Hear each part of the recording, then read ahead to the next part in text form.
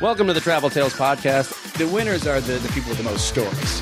One of the great things about traveling is the people that you meet. I've slept in bus stations, I've slept on people's floors. And it's already on fire, and then there's just a gigantic, huge explosion, like out of a Hollywood movie. It's not right or wrong, it's just different. We hired like 10 Chinese prostitutes to come be our audience. We were kidnapped by nuns in Puerto Rico. Not a good idea to be high when you're packing. You forget a lot of stuff. I got swine flu. By the time you've lived through it, it's just a good story. Hello, my fellow travelers, wanderlust sufferers. I am your leader. Hey, everybody. Welcome to the Travel Tales Podcast. I'm Mike Siegel, your host and creator of said podcast.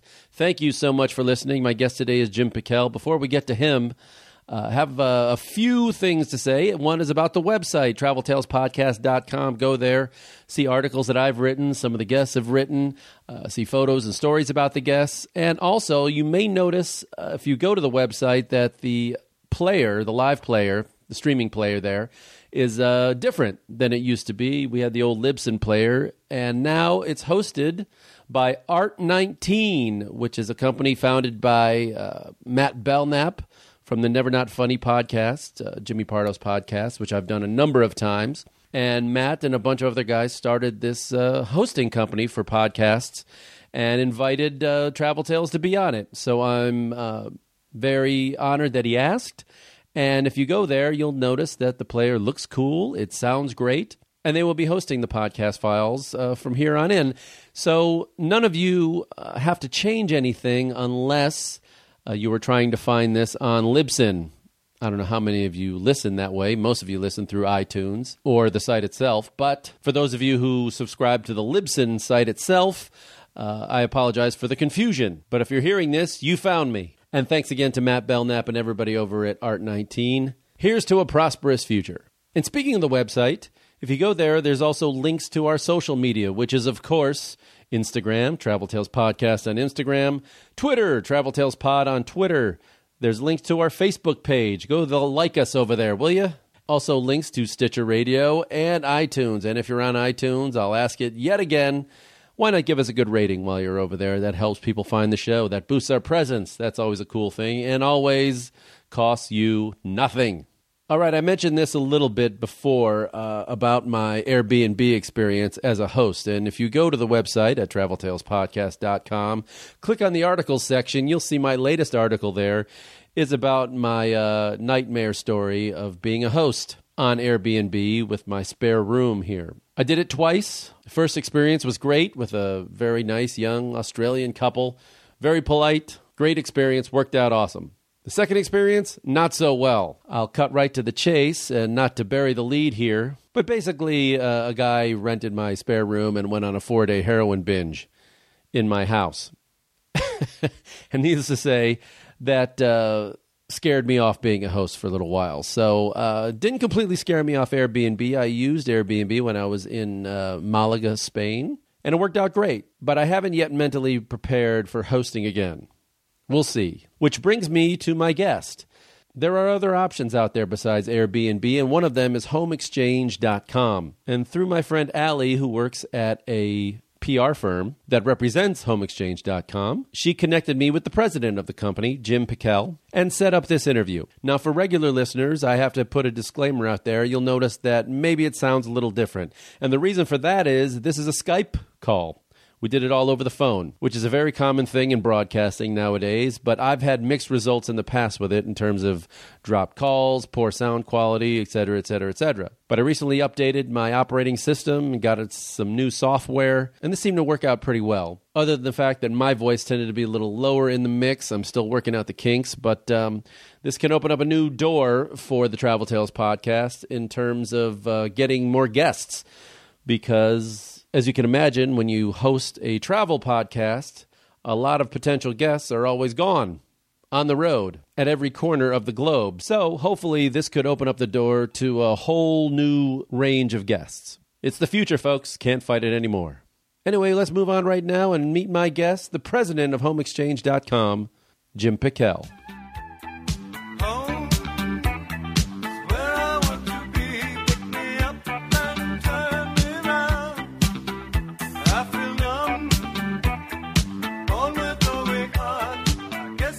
tell me your first experience with HomeExchange.com and how you got involved. Sure. Actually, I had exited from another startup and was living in what was once upon a time a second home of ours down in Baja, California.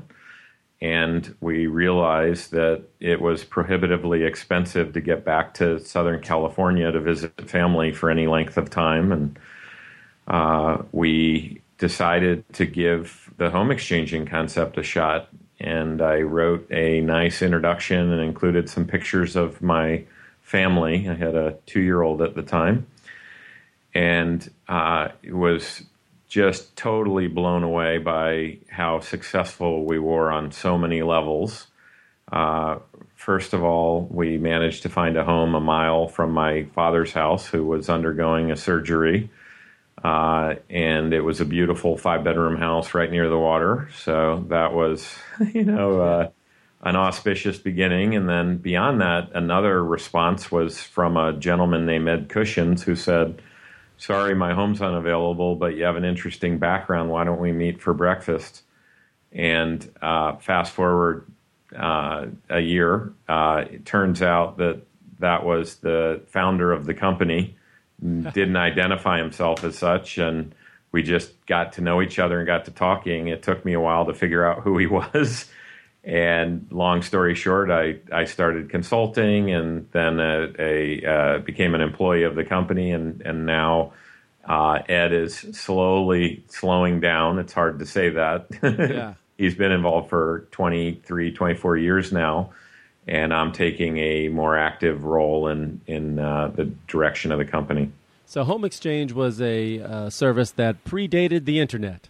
Basically. It believe it or not, it started as a printed catalog where you lick stamps and dropped an envelope into snail mail, a lot more like engaging with a pen pal than the immediate gratification we have today. Right. So for people who've never heard of it and don't know what Home Exchange is about, it's literally you exchange homes for people, and you charge a fee, a one time a year fee, but other than that, there's no money exchanged, right? That's absolutely right. You stay in my home, I stay in yours. We charge a annual membership of $150, and many of our members are saving $10,000, $20,000, $30,000 plus in any given year.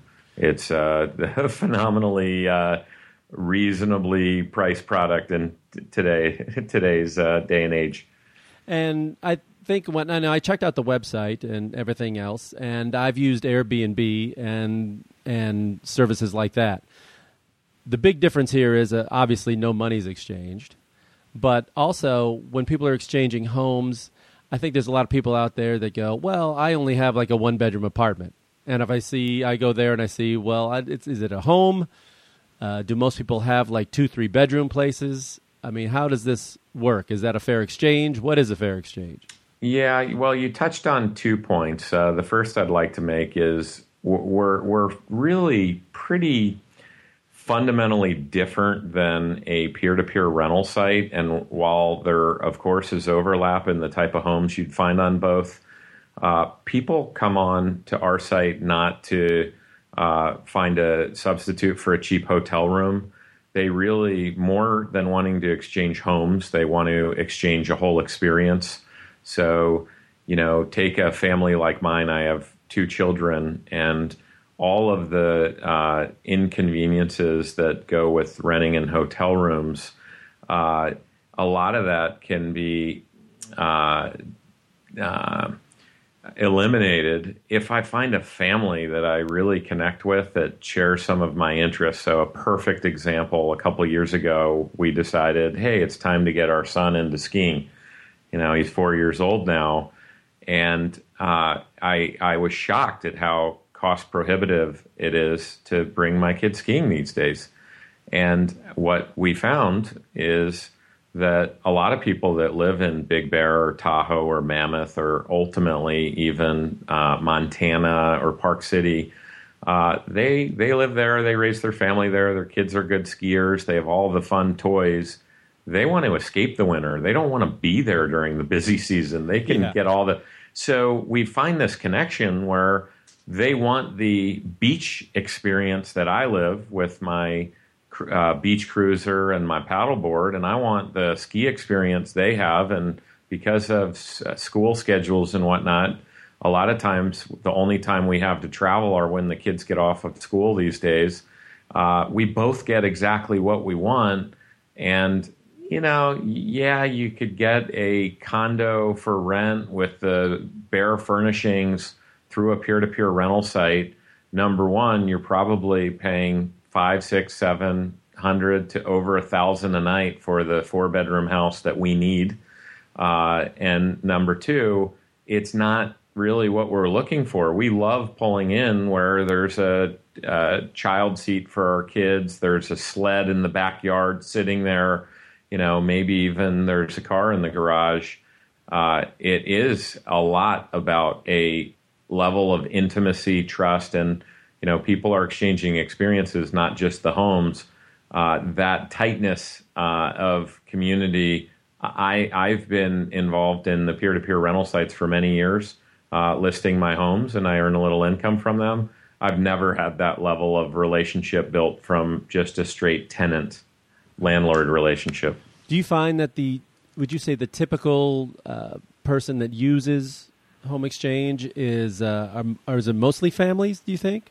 I mean, no, I think that it appeals to people that have some level of flexibility, and that includes a number of different demographics. You know, there's almost no one that it doesn't appeal to, but if you take someone in the remote workplace, for example, or you take someone, let's say a retired couple that has a ton of flexibility on when and how they travel, they love it because sometimes they're on a fixed income.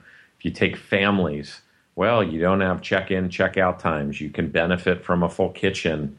You really don't need to pay a dime more than you would staying at home, and you can travel during the high season as long as you can get there, and sometimes that's not too difficult. So anyone that has a lot of flexibility, I work from home, 90% of our staff works from home. They can be anywhere in the world they want. I just was talking to our head of technology this morning, who is in Dublin, and he said, "Did you know that I'm in Croatia this week?" I said, "No, I didn't." Right? So, and I think that's the direction the world's headed, where you are becomes less and less important if you can connect and get a good broadband connection. Exactly. And I heard some new terminology in the past couple weeks. You're probably familiar with it. I heard the term flash packers instead of backpackers, and it's people that, you know, the new generation of students have a $2,000 backpack or a laptop in their backpack. They're not what I did, you know, after college for 3 months. Me too. Right? And they're working, and they're helping pay for their trip while they're on the trip. So we appeal to them as well. Anyone that has a little flexibility, because all of a sudden, instead of saying, I want a 3-bedroom house with a jacuzzi in Mammoth Mountain with ski in, ski out, you say, hey, I can be anywhere for those 10 days. And you look at our ski collection and you click the button, must have fast broadband. Then all of a sudden the whole world is your oyster and you can be anywhere. Yeah. That brings up another thing for me. Like flexibility. You know, when you look at that and go, okay, I want to be gone these dates. Let's say I pick a week in October. I want to be gone. But is that contingent that somebody else will have to use my place while I'm gone on those exact dates, or else it's not going to work? Right? Yeah. So I'm using flexibility in a number of ways. And number one, it's the more flexible you are in terms of where you go. And I don't mean to keep coming back to the ski vacation, but I guess I'm thinking about it because it's September and I have nothing planned for Christmas week yet. But being open on where you go and willing to think a little out of the box, even though you've gone 20 years to the same ski resort, to say, hey, should we try something new? Then on dates, Usually, with a little advanced planning, you can get your dates whenever they are and find something that meets your needs, even in the high season over Christmas. Last year, we went to Hawaii and we went to Park City over the Thanksgiving and Christmas holiday with under 14 days advance notice. We just winged it and said, let's do it.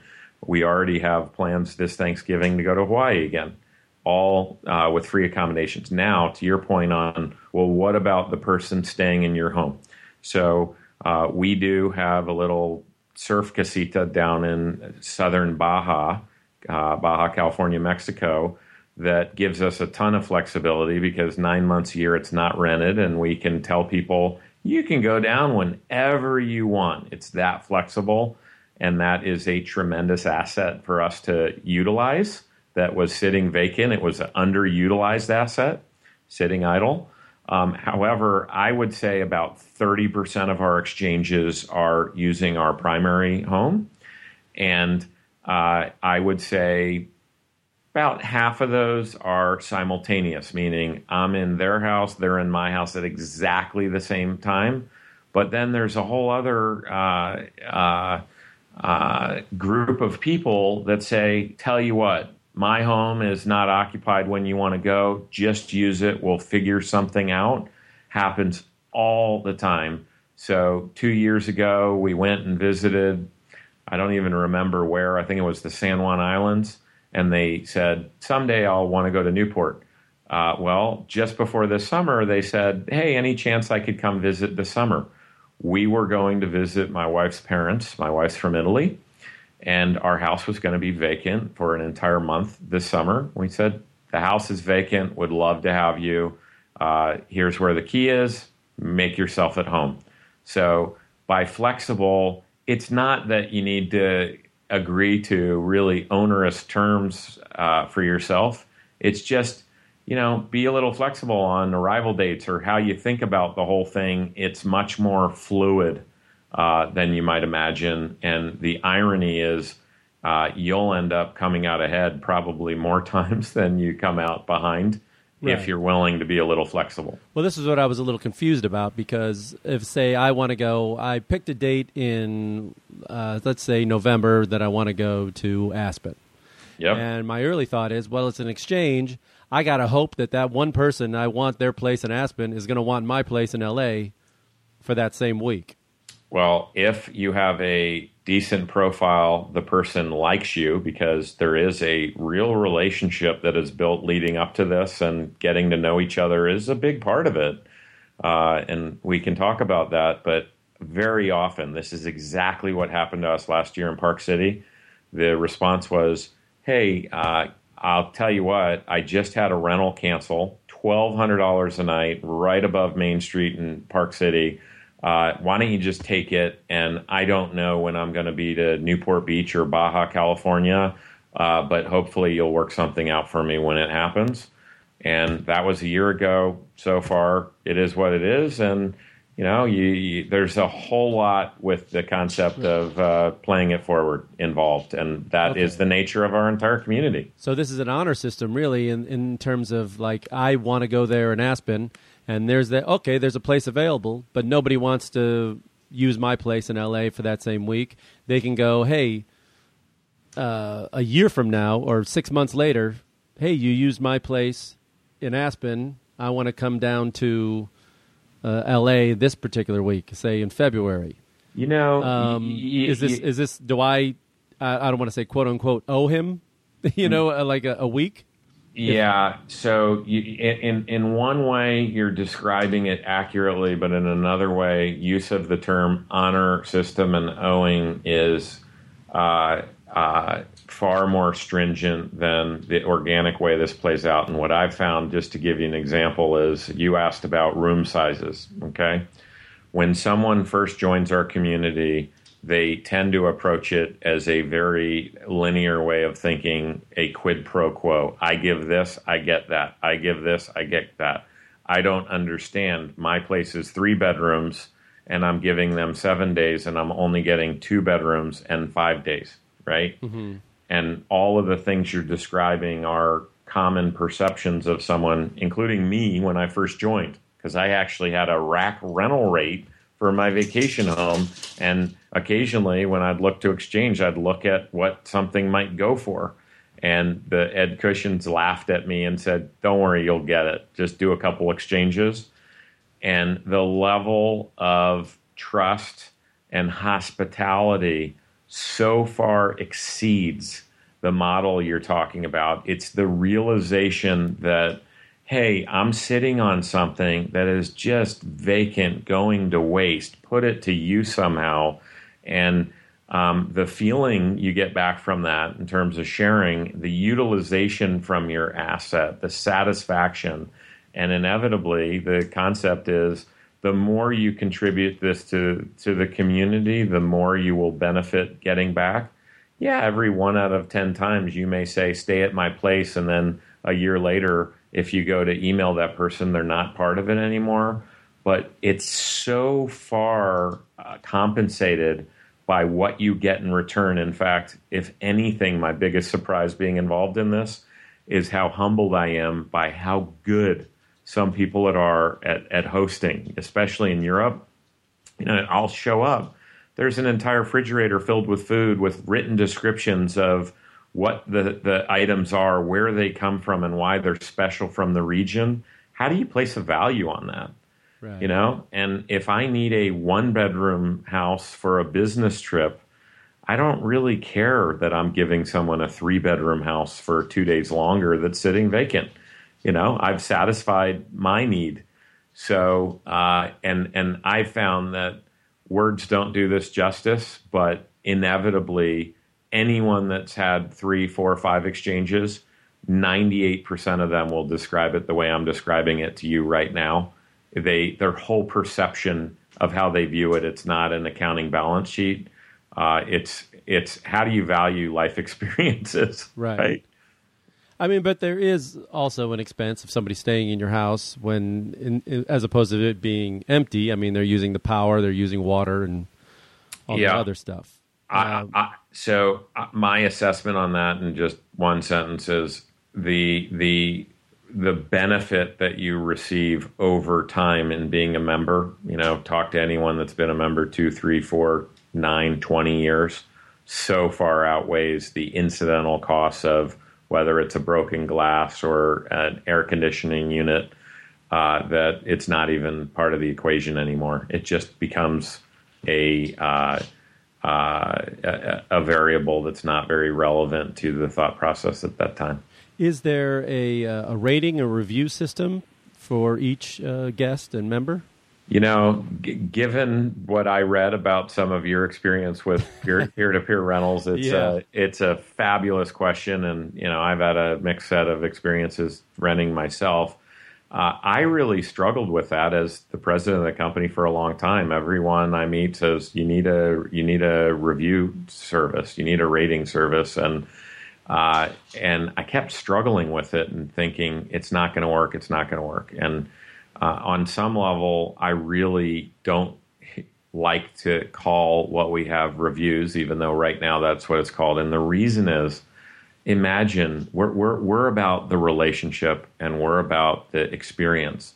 Imagine if a dating site, you reviewed the people you went on a date with, how that would play out for the site, right? And really where we're evolving is trying to capture feedback in a credible way without it being 5 stars, you know, because most of our exchangers, they're exchanging a couple times a year. They're not hotel rooms with 30,000 people, and the relationships are unique, right? And it's mutual. So you have this possibility that everyone's giving everyone 5 stars. That's been a criticism of some of the peer-to-peer car services now, that the driver's rating you, you're rating the driver. Of course, you're going to give each other 5 stars, right? Right. But what we're doing is trying to think of it more like a guest book, where if you're visiting a B&B, you write something, you write anything you want, and it sits at the door. And maybe the proprietor could black it out and redact it if it was horrible, if they want to. But for the most part, it's about being authentic and saying, I couldn't tell you how much I enjoyed your home. That's what people want. They want to know the type of experience someone else had. And a lot of times by that guest book entry or even the pictures, if I look at a home that's hasn't been upgraded in 45 years and has 4 rocking chairs and a little porch, unless I'm really looking to get off the grid, I'll realize that's not for me. But it's unfair to give that home a 1 star because that might be exactly what someone who's retired is looking for, right? Yeah. So, yes, we have that, but it's a little different than you're used to seeing. Is it always empty homes, or like I have a spare bedroom? So if someone wants to stay here, they're free to use that bedroom, and can I be here as well? Yeah, so a lot of people love hosting. They just love it. And we do have a category we call hospitality. I think it's one of our biggest opportunities as a company to make that more front and center and explain to people how that might work. We do offer it. I'd estimate it's probably in the 2 to 3% of our the way in which our members utilize our site, but it does happen all the time. I emailed a former exchanger we exchanged with in Montana and told the couple, hey, we're coming out this week. Would love to take you to dinner. And by the way, can you recommend a good hotel for one night until I go to this conference? They said, hey, we're going to be in Maui. Why don't you take our house? I had a feeling that even if they were there, their daughter's in college, they would have said, do you guys want the room? So it's very organic. It's probably 2 to 3% of our utilization. You can search for what we call hospitalities. Absolutely. And a lot of people love that because the whole reason they're home exchangers, they want more interaction. They don't want less. They're not doing it to maximize revenues from their rooms. They're not even on peer-to-peer sites. They're doing it to maximize human interaction. If there is a typical user of the site, quote unquote typical, who would you say it would be? Is there a certain demographic that tends to utilize it more? Yeah, so I'd go back to what I said earlier. For the most part, some people use their rentals as well, but for the most part, there are people that own homes, that love to travel, that have some level of flexibility. And if you think through the type of people that have flexibility, they're active retired is number one. They're in the remote workplace, number two. Their families have less flexibility, but imagine you have 2, 3, 4 children to try to afford and navigate all the logistics of a vacation with 4 or 5 hotel rooms. They're actually much more satisfied with the experience in exchanging with another family, and that's important to them to have a family-friendly home. And then the remote workplace, that's doubled in the last 10 years. So that's continuing to grow, and people realize that, like me, this summer, my whole family, we took 2 months and went to Europe, and we bounced around Europe, mainly exchanging.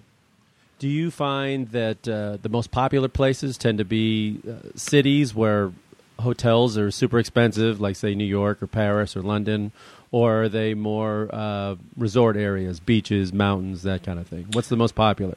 It's interesting. So just by sheer the law of big numbers, the New York, Paris, London, Amsterdam, those are areas that are searched among the most on our site because of how big they are. I think sometimes in comparison with a smaller region, we lose perspective of how many people come and go to those places. So they're popular. And yet then we have areas, and a lot depends on how you interpret statistics, where we have people that just love to travel. And take Australia or Iceland, for example. They really love to travel. It's part of their culture. They're very trusting. They're very open.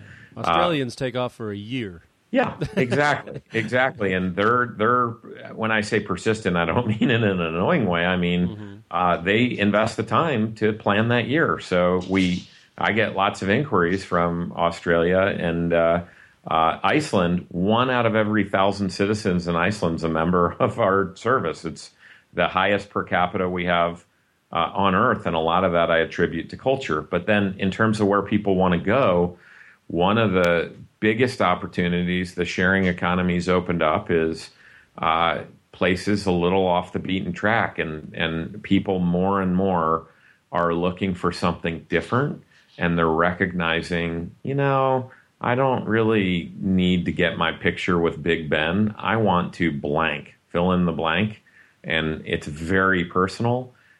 We have 66,000 listings in 150 countries around the world, and you'd be hard-pressed to find a bucket list item that you want to do that we couldn't help you with. And to get you there, and you could probably, let's say you wanted to bike the Grand Tetons or hike Cortina d'Ampezzo in Italy, not only can we get you there and find you a place, you probably would end up exchanging with someone who shared your passion that would give you a lot of pointers on how to do it effectively and help plan your trip.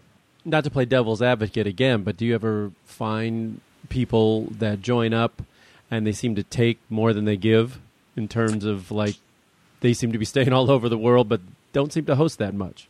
It doesn't really happen that often at all. We've been in business for 23 years, and my numbers, that they may pale in comparison to what some of the peer-to-peer rentals are doing, but over 1 million exchanges have been facilitated through our platform. And search horrible, bad, fraudulent home exchange in Google and tell me what you find. It's close to zero. And I think because of the reciprocity and the pre-screening that goes into that, if you have a really nice home, your standards are high on who you're going to let to stay there. So there's this natural self-selection that's a little Darwinian, that the takers and the people that don't want to be a participant, they want to be a free rider, they're not usually around for very long, and they don't usually find the type of opportunities they're looking for, because home exchangers naturally are looking for some level of engagement. And that's why, even for me, you asked me initially how I found my way to the company. I was actually a member for 2-3 years, just waiting for the lottery ticket to arrive, and it never quite did.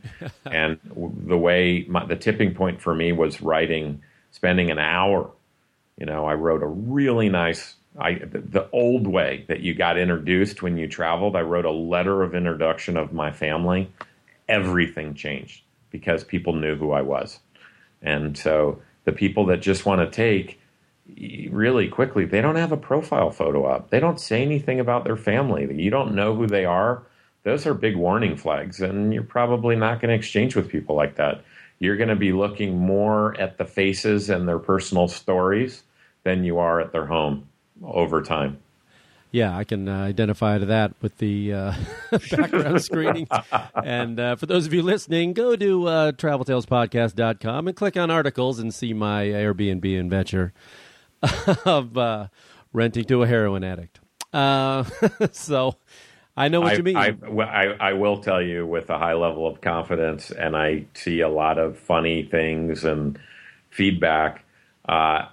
For the 3 years I've been at the company and seeing, we do have a complaint process if there's a problem.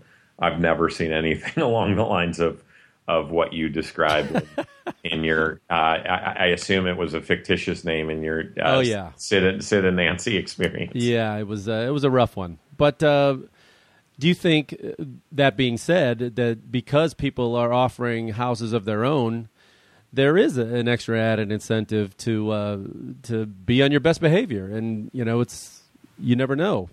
They're putting up something more than cash. They're putting up their homes. I was at the We Share Fest in Paris talking about the future of the sharing economy, and there was a speaker there that said the biggest shift in society is we're shifting from speaking or thinking of ourselves as a currency-driven economy, and we hoard our currency, to being a economy that has a abundance of assets that we can channel to people that need them and will utilize them.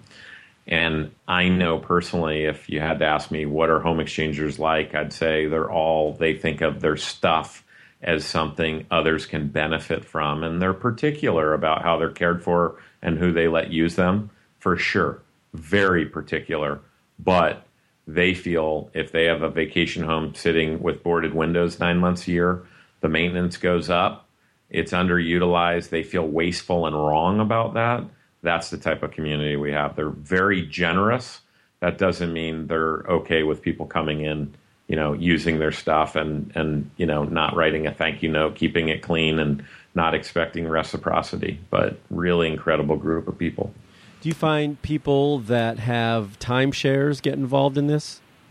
Yeah, we do have timeshares on the site. Now, going back to flexibility, if you have 1 week a year in Cabo San Lucas, you're more restricted in what you can do with it. But I can guarantee if you have an attractive timeshare and you wanted to flip it into something else, guarantee that you could find something.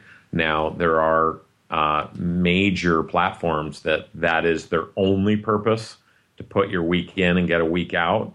And because they're more focused on that, they probably do it better than we do if that's all you want. Yeah. But if you're not looking to get into another timeshare, but you're looking to try something else out, hey, I don't want a timeshare. I want to stay in a home in this neighborhood that has no timeshares, then we're your last stop. We could easily facilitate that. What about the you mentioned earlier about getting involved in was there a vetting process? I mean, do they a review when you join up? Do they look at your place, or do you? You have to submit photos and just descriptions of your house, or is there a personnel, a background check? I don't know what is the vetting process. Yeah. So, and more in the open economy and having peers provide services, that becomes increasingly important. Historically, you needed to be licensed as a hotel, and now increasingly people are providing these level of services. So what you're describing is really important. So we have over 26 people work in a global support and trust and safety department that takes that commitment very seriously to pre-screen, and we're monitoring as listings go up and who's coming in, who they are. We have a number of red flags that trigger things both on a manual and a proprietary technology basis that sends warning signs up. Having said that, and this is really important, in my experience, criminals are notoriously lazy, and it's so easy to put up it's less easy than it was 2 years ago, but you put up a fake listing and you say send me $500 to my bank account in XYZ. There's no money changing hands, right? So the most common type of fraud in the accommodation industry are fake listings asking for money. Really difficult to take advantage of someone. There's a lot of work that would be involved in the home exchange environment.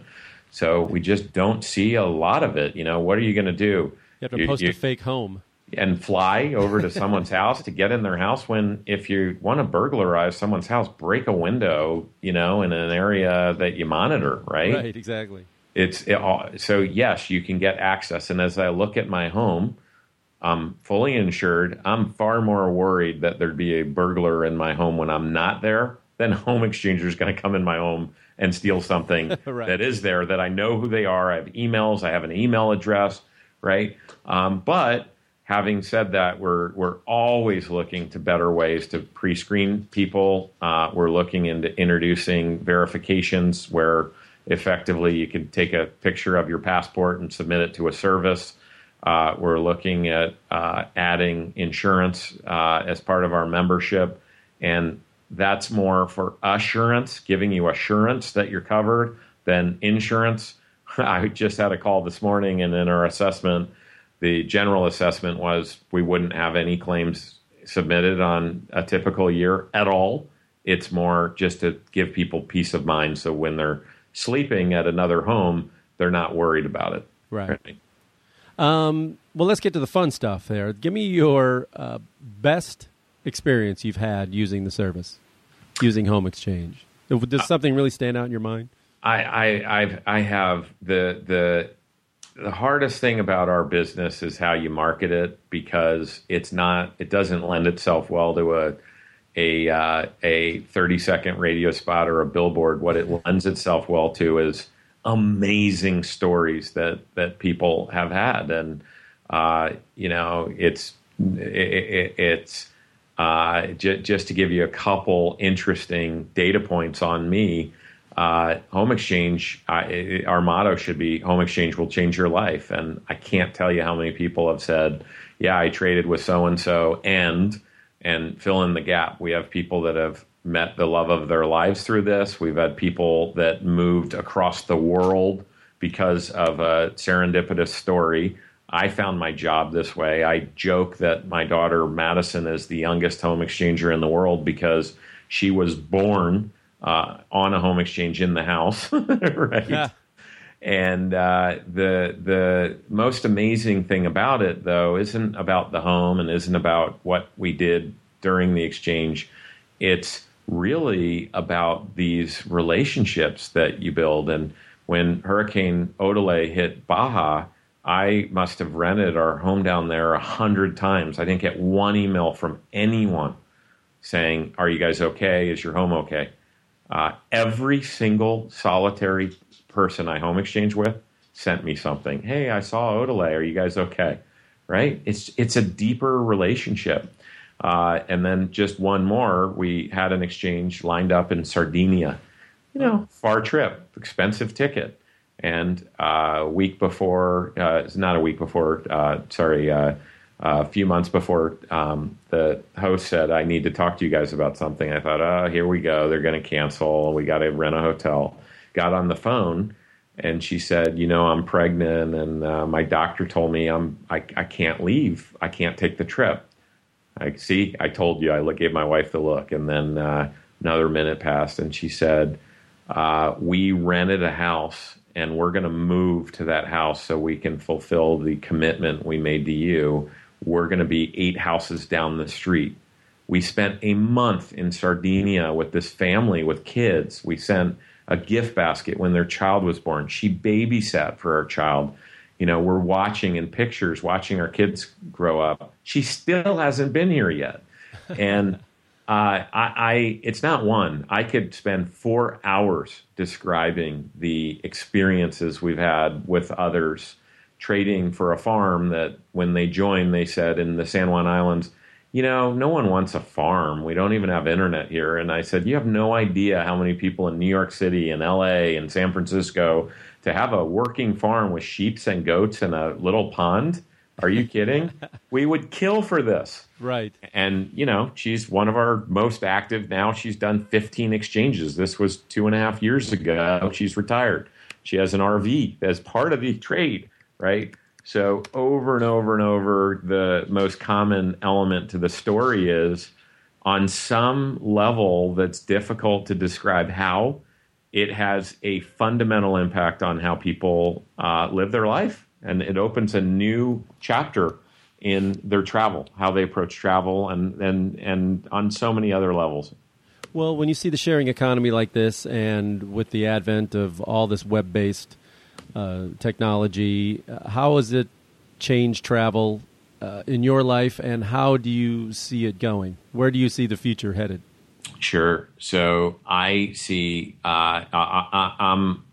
I'm the poster child of traveling with family, and I'll speak to that only, even though I think it goes so much beyond traveling with family. Just speak to what I know is I think the most common question I used to get when I was traveling was, I still do, is, was it fun? First thing you see someone, "Oh my God, you guys were just in so-and-so. Was it fun?" Yeah. Or how was the food? And we spent a year in Tokyo, right? And I wouldn't describe that. That wasn't an exchange. That was before home exchange. I wouldn't describe that as the most fun year of my life. And what I realized over the years is every time I'd answer that question, was it fun? I was asking myself the question of, why do I do that? I never answer it yes, right?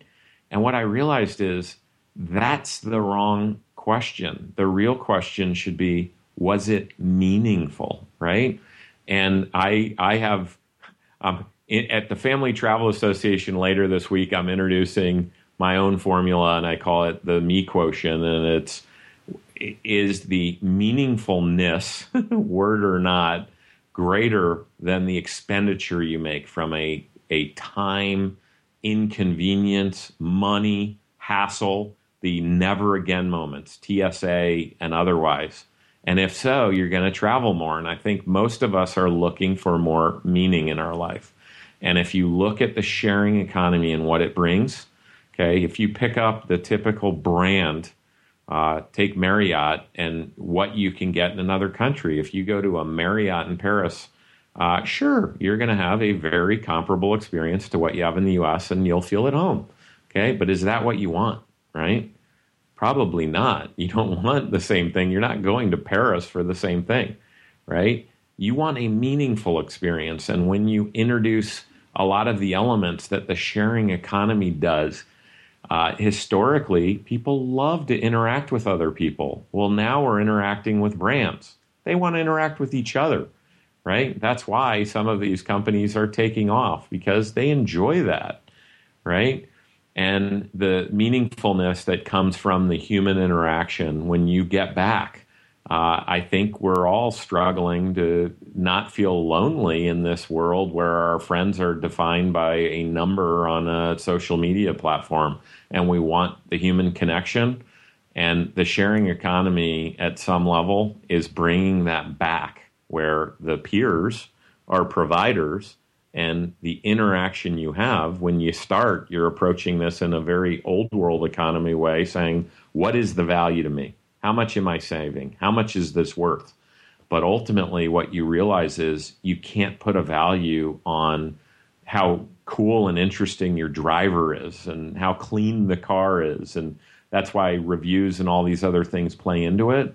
But it's that experience that adds. And I think the evolution of the sharing economy is bringing back the human element back into our lives. And it's so rewarding on so many levels. Well, real quick, as a traveler here, I always have some standard questions I seem to ask every guest. Give me your top 3 favorite countries to visit. Sure. Well, I love Italy. Sure. My wife's Italian. I love the value of family there. Of course, I love the food there. And whenever anyone asks what my favorite places are, I always say it turns on where I have the best relationship with people, and that takes time to develop, right? And how kind they are and friendly. Right. So I've developed that over the years, and they're friendly. For the same reasons, I love Mexico, and I think the U.S. media has done a disservice to how incredible and generous the people are there. All parts of Mexico, everyone else in the world except for Americans seem to realize what we have right at our border. And I think I have a very young love affair with Canada right now because, again, I'm discovering how vast and unexplored. I love the sense of adventure, and it's so new to me, and it's so untapped and pretty easy to get to. So those are 3, and that's over several cups of coffee or beers. I could cover all corners of the world with you, but those are 3. What's the craziest thing you've ever eaten in a foreign country? Both of them were in Asian countries. They were raw chicken in Japan that is a la sushi style, and I was assured it was one of the finest Japanese restaurants in the country, so I had nothing to worry about. It tasted fine. The only thing ever that I didn't really embrace or enjoy was in China, chicken feet. Oh. Yeah. And just it's all nothing to do with the taste. I'm sure in retrospect, the taste was fine. The texture, and there's nothing like feeling a fingernail, boy, a toenail in your mouth. So those would be two, but I pretty much would try anything, anywhere. So You didn't get sick from the raw chicken? No, not at all. But Wow. I had to resist an impulse from feeling a toenail in my mouth. Did any frightening flights or horrible airport experiences? We've all had both, and I really am hopeful that technology and the evolution of cars and flights and guys like Elon Musk are going to help solve some of these for us. But we had what felt like a crash landing to me, and it turns out it was someone had a heart attack on the flight, and they didn't tell us what was going on and just went straight down. And it was a communication issue. But I will say, without a doubt, and I travel a lot, is travel days suck. And there's so much you can do.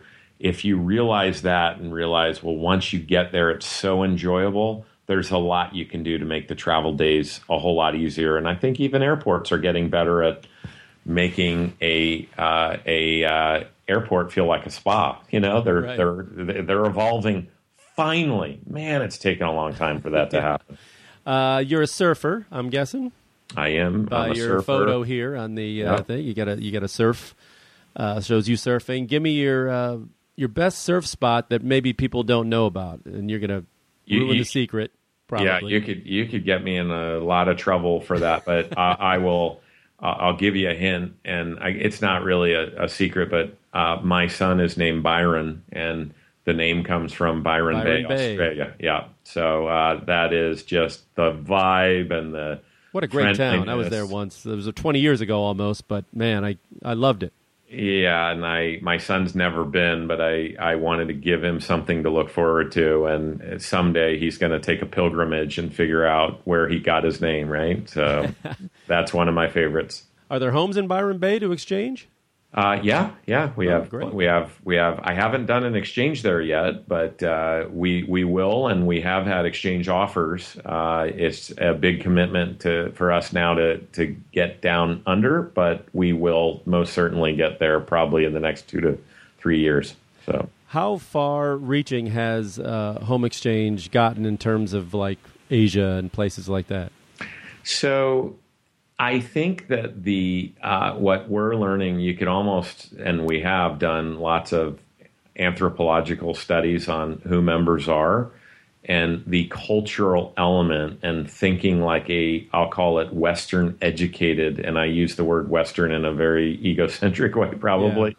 Yeah. So we're all over the world. You want to go to Bali, Malaysia, Thailand, China, Hong Kong, Japan, no problem, but on a per capita basis, there's something that is happening from a cultural perspective where our culture is embracing the sharing economy. And by our culture, 25% of our site are Americans, 75% are the rest of the world. We're in 15 languages. The further out you go from a cultural perspective, when I lived in Japan, it wasn't Western friendly. Right? If you live in a tiny, tiny, tiny house and everyone in your culture takes their shoes off, right? They're not necessarily at ease with someone occupying their home and adhering to the same standards. Now, that's all changing, right? With the adoption of a Western mentality to travel. But it's happening. And the rate of change in society in general, with languages, culture, and technology, man, look at 10 years ago. If you ever thought that a stranger in an unmarked car would pick you up at the airport and that would be the fastest growing company in the world, you'd be shocked. So these things are all changing, and we benefit from that. Right. Finally, what do you think all this travel in your life, how has it changed you as a person and the way you look at the world? Oh, wow. What a fabulous question. It has fundamentally impacted who I am and how I see the world and how I see my family and my region and my friends. But this started with travel well before home exchange.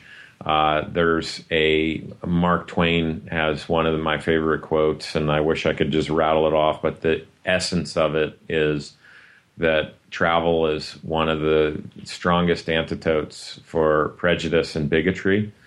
And when you travel, and I'm not talking about staying at an accommodation with a certain number of stars. I mean, when you're really living like a local somewhere, to me, it's absolutely impossible not to have empathy and compassion for others and a better sense of what's really going on in the world because of sensationalism and headlines. I just got back from Greece for a week. I was there 3 weeks ago, and I had a lot of people in my own family saying, "Are you really going now with everything going on there?" Well, it's incredibly safe, and the Greek people are still, playing their local instruments and eating their local foods and welcoming people like us. So I think it has a tremendous impact. We're seriously debating taking our family on a year of exchanging, pulling them out of school, homeschooling them for a year, because our belief is that time with your parents and time spent with people of other cultures will have a bigger impact on your life than anything else you can study. Wow, what a great experience for them that would be. There's a lot of discussion at this household, but that's a lot goes into the planning. But I see travel with some planning and thinking about how you're making it meaningful, not just taking a Frommer's guide and checking top 10 things to see in XYZ, but how you're going to integrate and assimilate in some ways. I think there's nothing more valuable in your life. And in fact, in the last 2 months, there's been a published scientific study that says the investment in travel long-term, the impact on your life, your outlook, and how you think has a far greater impact than any physical asset you could buy. Yourself a new car, new bike, new surfboard. Traveling has a much more long-lasting impact on your life. I totally agree. And, hey, I really appreciate you doing this today. It was great talking to you, and I love the website and everything. I'm thinking of doing it myself. Well, you ask tremendous questions, and you obviously share the wanderlust Absolutely. that I do. We'd love to get you set up, and if I can answer any questions, let me know. I really enjoyed the discussion. Maybe I'll start a baby steps, and I'll trade with you in Orange County there, if you ever want to come up to the big city here. I would love to. Be careful what you wish for, because those little offers, you'd be surprised at how quickly I jump on them. Great. All right, man. Jim Pickell, everybody. Thank you so much, and it's homeexchange.com, right? That's exactly right. Thank you so much. Thank you, Jim. Take care.